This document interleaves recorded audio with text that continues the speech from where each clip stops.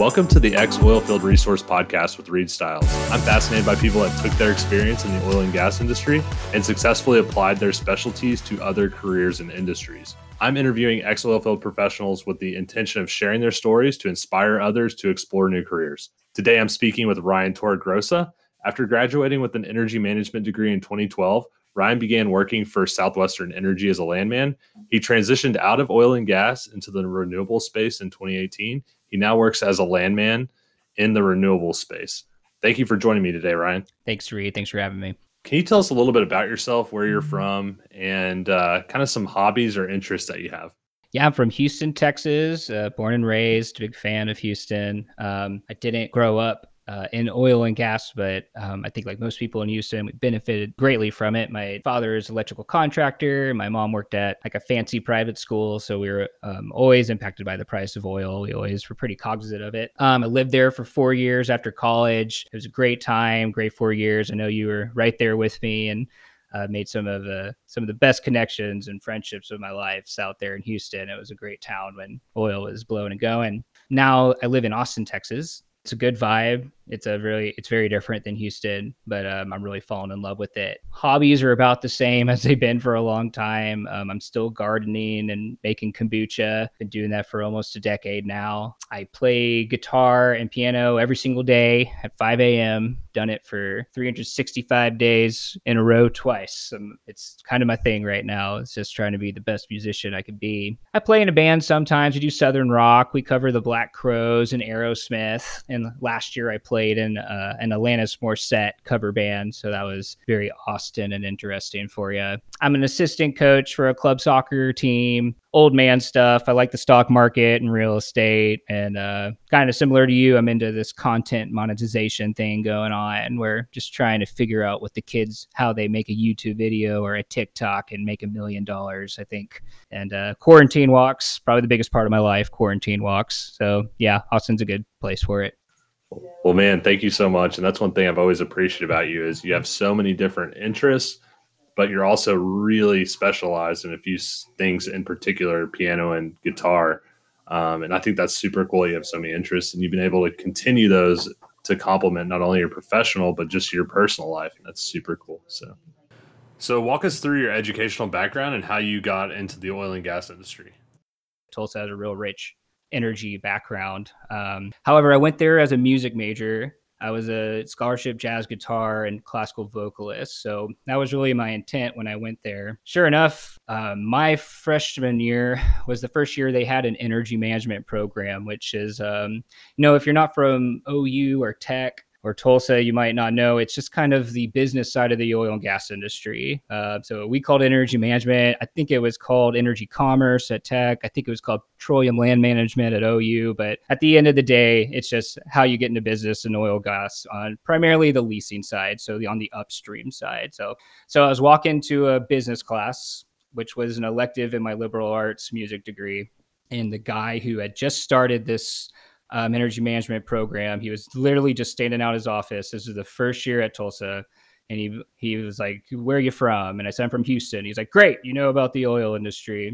So he pulled me in. He gave me this real long spiel, but basically said he had like 9 people sign up and he had 10 internships. And if I signed up, he would get me a paid internship. And I was like, "Yeah, sure, let's do that." The rest is history. Got really deep involved into the oil and gas industry. And I graduated with energy management and a double major in finance, which was super reasonable at Tulsa, just their tracks. And then I have a minor in music and a minor in film scoring. So yeah, this is fun because I get to use my digital recording minor for the first time in a while. So I'm glad that I got to bust out the mics for this. Additionally, I got a full-time traditional MBA at University of Houston while working at SWN, which is not something I would recommend working full-time and going to school full-time, but had some special circumstances. My dad is a Vietnam veteran and he didn't go to college. Neither did my mom. So he had 154 in-state Texas public school credits he could give to one of his dependents. And I decided to be that dependent. So I told my boss and my boss's boss that, I wasn't looking for a job change or a raise. It was just a free education. So everyone at SWN was very receptive of it and helpful during that very hard time. Internships, I did ConocoPhillips in Bartlesville, Concho Resources in Midland, Texas, BP Wind in Houston, and then I worked at a small independent, Crow Creek Energy in Tulsa. So yeah, I think that's the resume section of my oil and gas career. Yeah. Solid, man. You've had a lot of cool experiences. I know that I forgot it that you had gotten your MBA. I mean, I knew you all through that time and forgotten that you had done that. That's a golden opportunity. I mean, I had to pay for mine, and I'm still trying to decide the ROI on that. I mean, I think it's there, but it's a little easier to quantify if you paid zero. Well, man, if the Army paid for private school, it would have been like an honor to go to Rice like you did. It just they weren't picking up the tab for that. So I know you probably know what I'm talking about. It's nice not to have options sometimes. It was either go to UH or don't do it. Yeah, I was like, all right, don't have to worry about it then. Yeah, you really have to be diligent about getting your money's worth. So we've talked a little bit about kind of how you got here. We talked a little bit about your personal interest on the side. So talk about your experience in oil and gas. Just, tell us what you did at SWN, at Southwestern. And I think a lot of people will be able to relate to, especially if they're in land in any capacity. Yeah, so started at Southwestern Energy. I was an in-house landman when the price was good and we were drilling wells. It was a really spectacular job. I did horizontal wells in the Fayetteville Shale, which was kind of our bread and butter. We were very busy. We broke our acreage down into teams, which I really thought was cool, meaning I was basically assigned a geologist and a reservoir engineer and a production engineer and a regulatory agent, and we were a team for a year, and I just thought we got really efficient and we knew exactly who to talk to, and so I thought that was a really fun job. After SWN, I took some time off and I kind of started working my way back into the oil industry. So I took a job at a broker, which is really just like big group of landmen that are just on call to help. So I took a job as a broker and I was working on their mergers and acquisitions team. And that was a really good job for someone with a land background. So I think that's kind of my experience in the oil and gas industry. I think I'm your quintessential landman.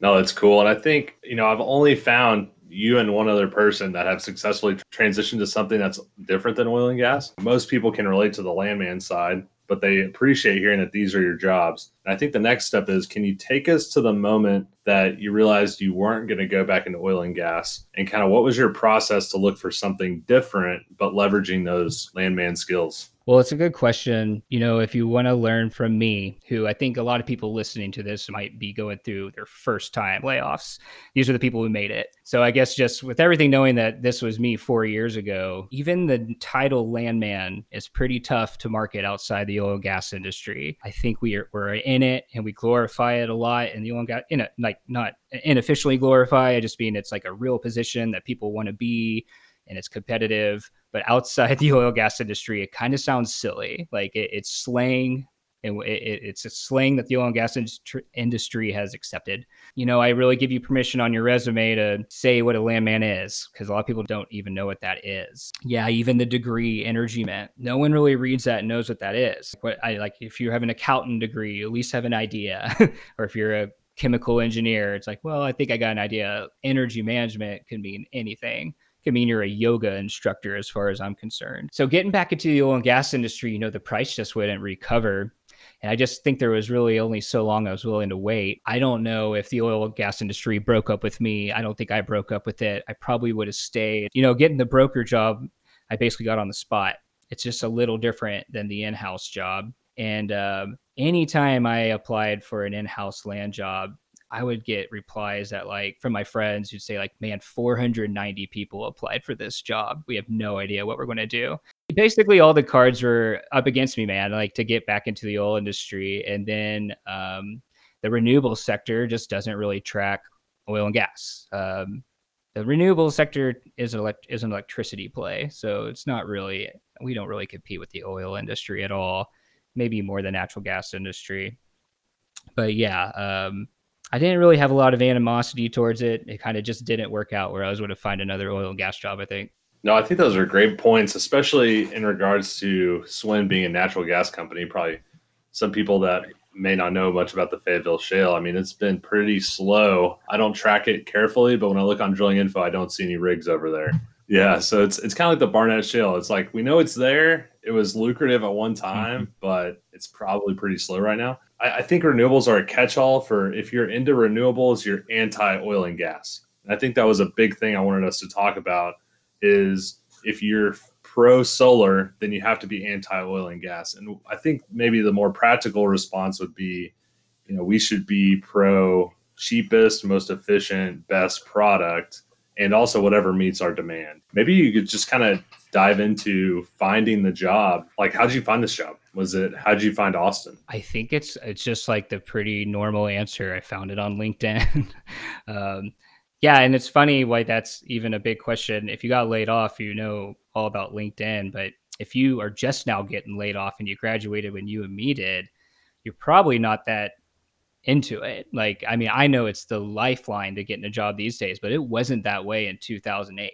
LinkedIn was not as big as a deal. It just wasn't. So I found it on LinkedIn and I was looking in the wrong places. I was looking in cities that just weren't as hiring as much. Austin is. I think if you need to get a job quick, you could probably find one in Austin or New York City or Denver. It just seems like my friends who move to those places get jobs, even if it's not exactly what they want. It took me about 12 months to find the job I wanted. It took about 6 weeks of that 12 months for this job to come through.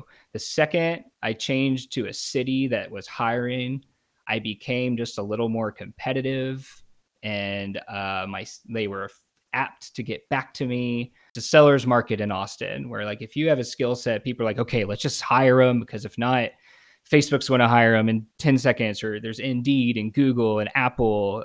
There's just so much competition out here.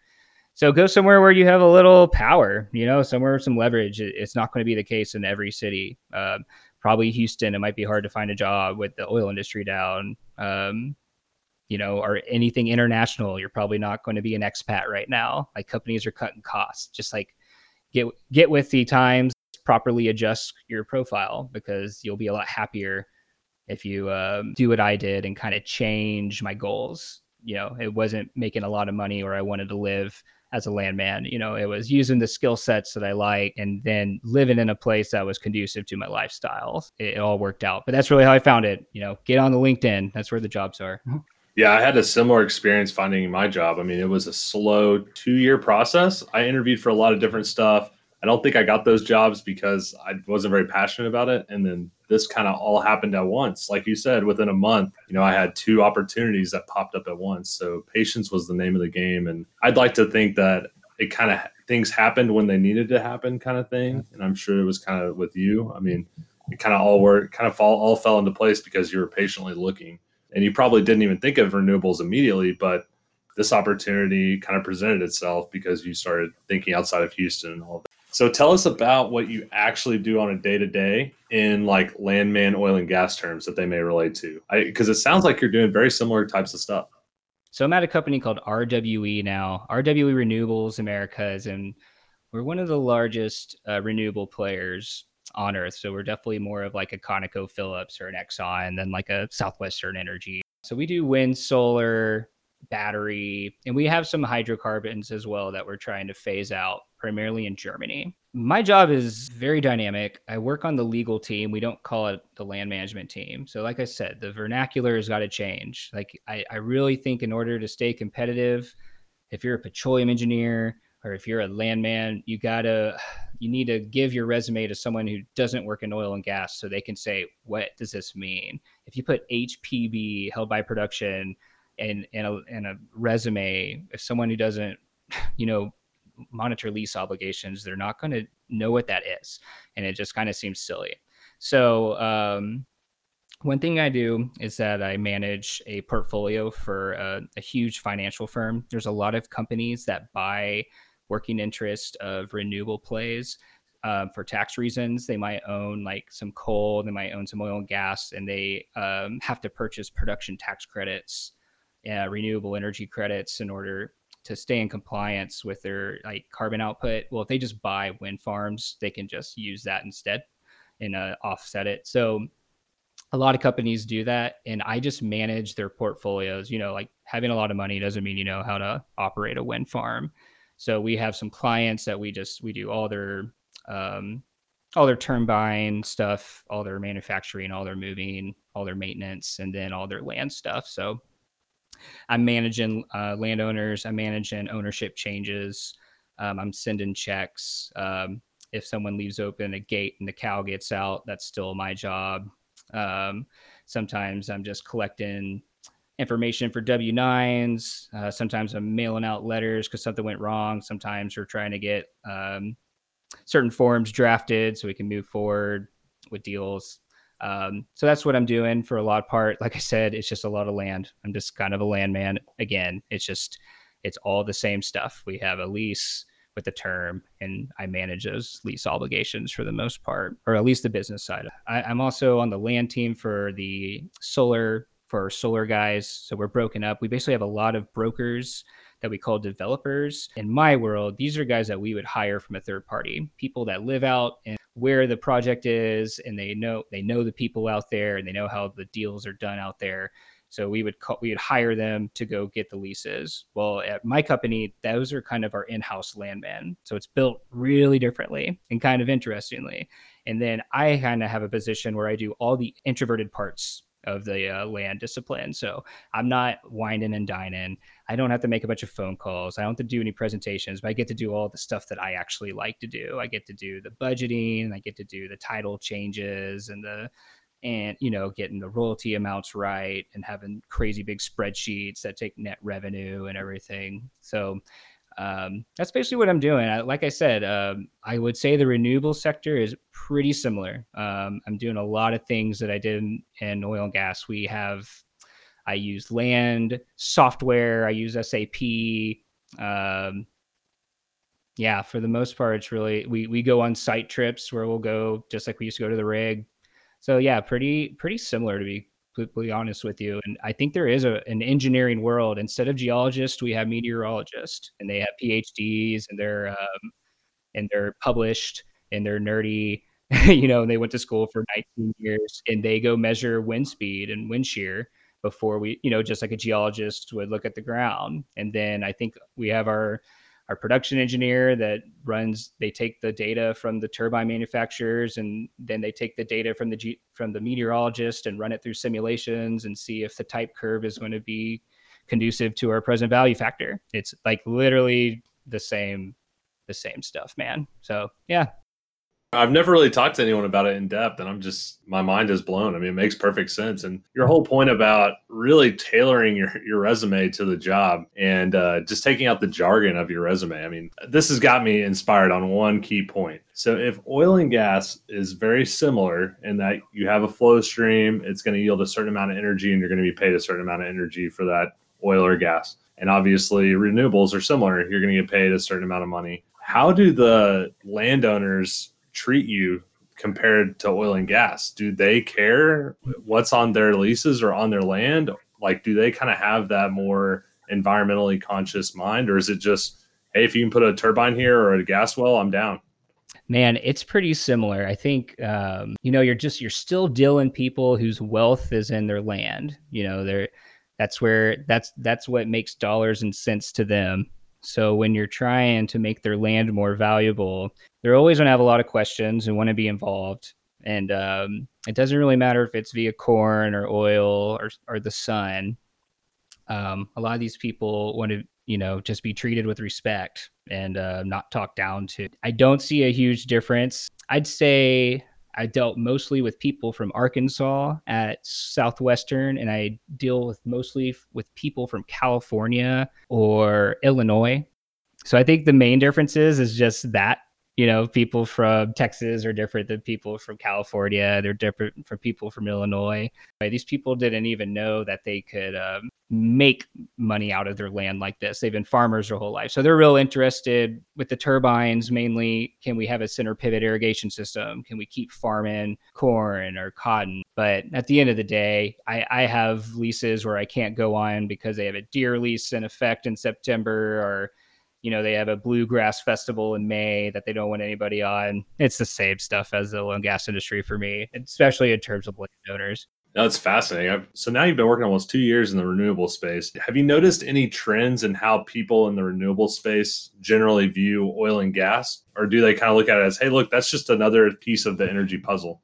Again, just like I said, Arkansas, Illinois, I think a lot of it just depends where people are from.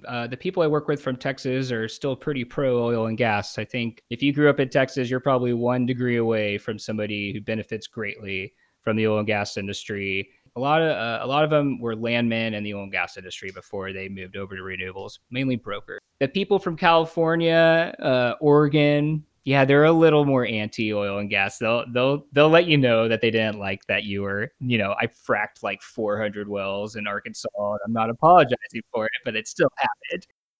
If you didn't personally frack them, you just made sure that could legally be there to frack. I played a role, but I'm not the. Yeah, then the people from the Midwest, I like. That's the new people that I've always kind of liked the most. They just are interested and want to talk. I've been asked so many times if I voted for Beto or something. Like they're just a little more Midwesty and kind of, they're country folk. We lease wind where it's windy, and it's usually not like in a city. So it's people that live far away. It's people who don't have email addresses. But for the most part, I think no one has a lot of animosity towards the oil and gas industry. Long story short, the mineral estate has I can't remember the terminology, but basically they have the right to the surface no matter what in a lot of states. So sometimes we run into some problems because we need to get on the surface to put up a wind turbine. So that's the only time I have beef with my oil and gas friends, because that happened to us one time when I was at SWN, and we were so excited to sign that waiver because we thought it was cool that we were being helpful to the environment. And then when I don't always return the favor when I try to take the rights away from some of the oil and gas people.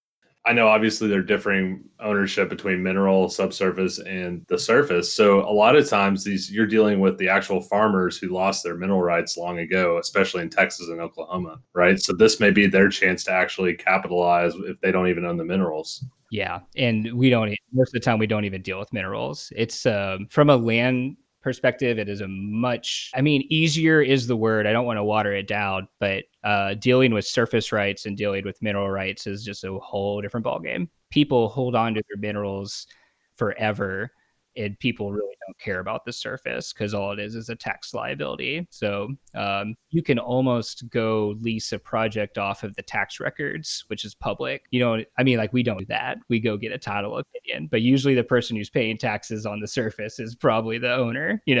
Wow, interesting. I hadn't thought of that. That's a nice dynamic. It's a little cleaner. Yeah, there's oil companies who try to do that too. And that's what you call drill now, ask later. We know some companies do that. It never works out. So I wouldn't recommend. The surface and the minerals are not very often the same people. Now that I work at a mineral company, I'm very familiar with due diligence and how important it is. So right on. Good for you. Yeah. That's a really good thing to have experience in, no matter what industry you're in. Buying houses, selling houses. Yeah, title, closing, escrow. That's good stuff to know. All right, so let's change gears a little bit. I know we're kind of getting towards the end of your time, and I want to respect that. I know that there was a period between oil and gas and renewables where you were working at a few different jobs and kind of trying some different careers. During that time, do you have any just general advice about soul searching or just resources people could kind of cling to during this time to just really help out, figure out who they are or what they want to do? I think the layoff can be a really good time to unplug and kind of reconnect, and try to readjust your goals. I was putting a lot of my self-worth into my job, which I think we all do. That's why I went to school for 15 years. So when you don't have that, and it takes a long time to get back, and you kind of learn about what you're worth and stuff.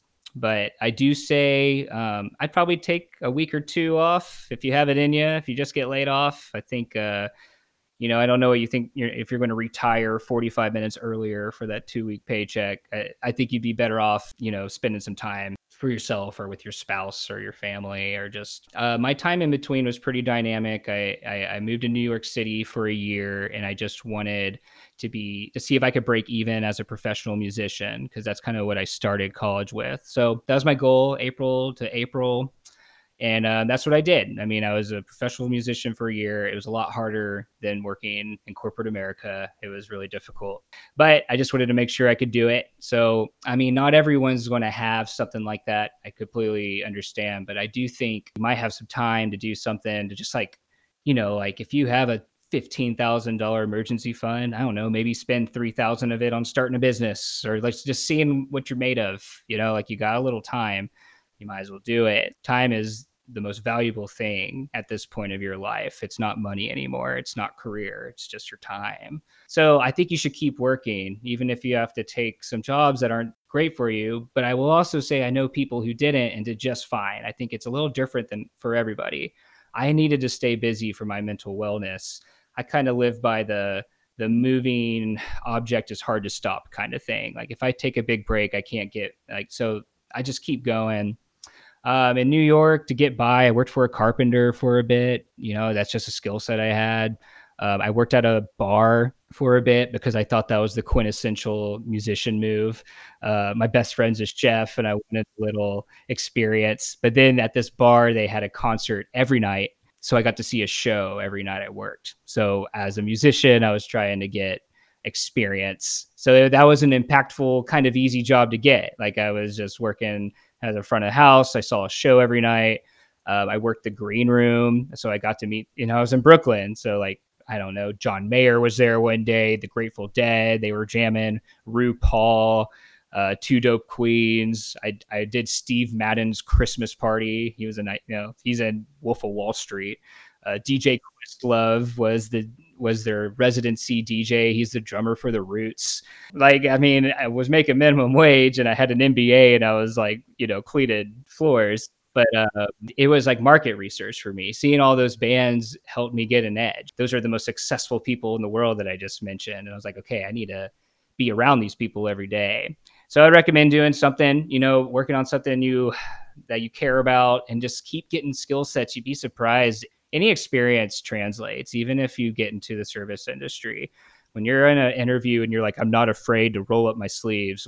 There's nothing that says that better than being a waiter or a waitress. Like you could, but yeah, and it was a really good gig, but I told you it was a year. I wanted to get back to an energy job. So kind of from the soul searching question you said, just prepare yourself to be told no a lot. I think the worst thing that happens is right when you get laid off, you hear back because you're hitting the lowest hanging fruit. And then you might get an interview and then you don't hear back and you're like, man, why haven't I heard? And then 2 years later of that, nothing affects you anymore. You know what I mean? Like you might get a lot of ghosted no matter how far it gets. Like until you get that paycheck, I would just keep moving forward.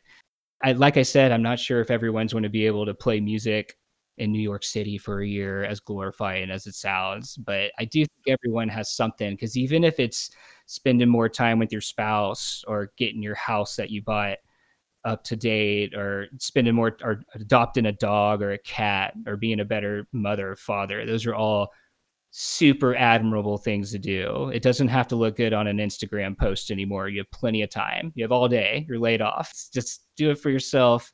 You don't need to rush it. It's not going to look perfect. And I'll say it, like, I wish I didn't get laid off. It was still really hard to be unemployed or underemployed. Like, I'm not really going to look back and say like it was the best thing to ever happen to me, because, I mean, there's so many things to take away. I mean, the first is obviously your path into oil and gas. I think a lot of people can relate to that, either going to school, law school, or energy management school, jumping in and becoming a landman.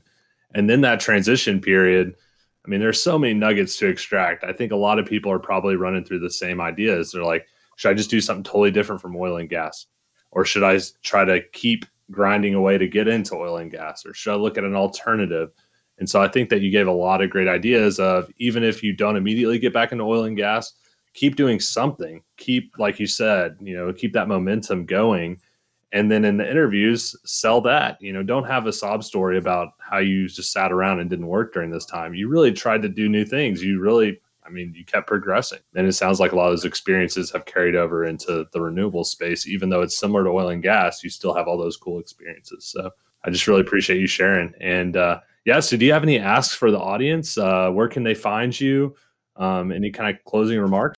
I'd say subscribe to this podcast, give Reed a 5-star, that kind of stuff really has a positive impact on his project. I think probably in ways that you have no idea. It just, the way the algorithms work, super useful. I too got into content creation and content monetization when I got laid off because I thought how important it was. So I have a website I contribute to just for myself. How easy it is to create a website, to get a podcast going, or to get music on iTunes or Spotify. I guess you could check that out. It's called covercall.com. I do really just my hobbies, and it's for myself only. Just so if I'm ever laid off, I can use this stuff to have a personal brand, a personal website, an online profile, things that are very important that weren't important in 2007. All those links will be in the description of the podcast. We'll have Ryan's website. We'll have his LinkedIn. And I'm sure if you have any questions about the renewable space, he'd love to talk with you on LinkedIn, or if you just want to connect and follow his content. I mean, he's definitely a good follow. So thank you for joining me today on the X Oilfield Resource Podcast. Remember, guys, we're going to have a lot of different guests. We're going to have a lot of different people that have different backgrounds. And if you're really enjoying the show, consider sharing it with a friend. And if you know someone would be great for the show, email me, reed@xoilfield.com. So thanks, Ryan, for your time today. I really appreciate it. No problem, man.